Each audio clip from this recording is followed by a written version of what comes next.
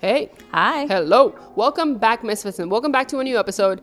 Today, we're continuing the series of Who Are They? Who are they? Who is they? Who are these people? Today, we're talking about the Gentiles. And last week, we talked about the Israelites, and we hope that, that you learned something about who they were. And you kind of, as you read the Bible, it just makes a little bit more sense now. Mm-hmm. But now we're talking about their counterparts, and they are known as the Gentiles. Right. Yeah. Mm-hmm. Now, the dictionary defines a Gentile as a person who is not Jewish.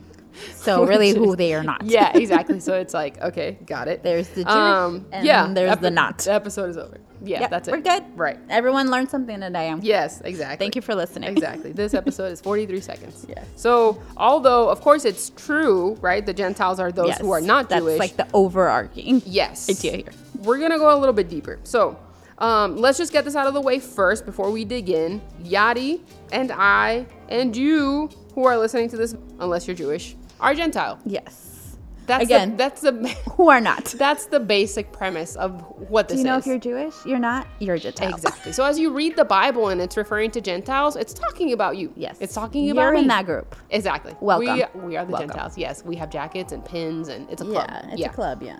Exactly. So interestingly enough, Gentile, the word Gentile means nations. According to Smith's Bible Dictionary, the term Gentile doesn't really describe who someone is, but like Yadi said, rather it describes who they are not, mainly a Jew. Mm-hmm. A Gentile is one who belongs to any nation or people group other than the Jewish people group. Right. The Old Testament often describes the Gentiles as tribes who worship other gods, representing other nations. So they were often hostile towards Israel, warred with her, and exiled her people. So Gentiles did not have the same access to knowledge of God's laws, and they usually broke God's laws repeatedly because, again, they were outside of the nation of Israel, didn't have access to that kind of information. So a little teaching moment. Although the Israelites were God's chosen, note that he had accepted foreigners.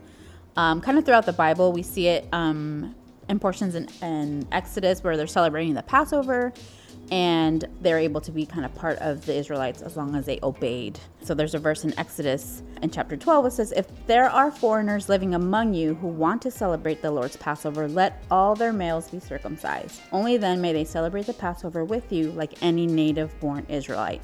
But no uncircumcised males may ever eat the Passover meal. So there were kind of these exceptions. They kind of had to ask. They had to make sure that they were being obedient. But we see even back then, like, they were still they were still included, yes, but it was a very small percentage. Yes, especially if you heard the episode where we did the episode about Abraham, how God gave him the instruction that the males should be circumcised, and that was an outer sign that they were followers of Yahweh. Then these Gentiles, if you want to come join the party, homie has to get circumcised because you need to. That's part of the obedience. You need to be able to show that you took that step. Right. Yeah. Yeah, so that's pretty interesting. So furthermore, we see throughout the Bible that God was going to be God for all nations and not just the Jews. So as you continue to read throughout, not just in Exodus, there's other parts of the Bible that say this. And we have Daniel chapter 7, verse 14. He says, he was given authority, honor, and sovereignty over all the nations of the world, so that people of every race and nation and language would obey him. His rule is eternal. It will never end. His kingdom will never be destroyed. Again, all nations. Yes. And we understand that Gentiles means nations. Yes. So we understand that that's included. Galatians 3:28, there's no longer Jew or Gentile, slave or free, male and female, for all are in Christ Jesus.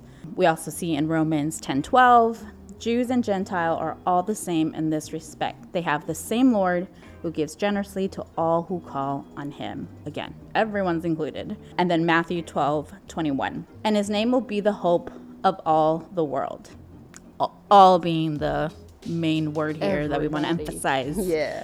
Now these are some examples, but we just wanted to make sure that we pointed out that although the Gentiles started out pretty much as a separate nation, or everyone but the Jews, we are now basically one nation under God because of Jesus and his sacrifice. That's what the Gentiles are. Yeah, that's what your Gentiles are. You're a Gentile. I'm a Gentile. Unless you're a Jew, then no. We're all Gentiles. But we're all Gentiles. So we hope you learn more about the Gentiles today. And so whenever you're reading the Bible, we hope it makes a little bit more sense. And maybe as you're reading it, you can kind of identify more with them.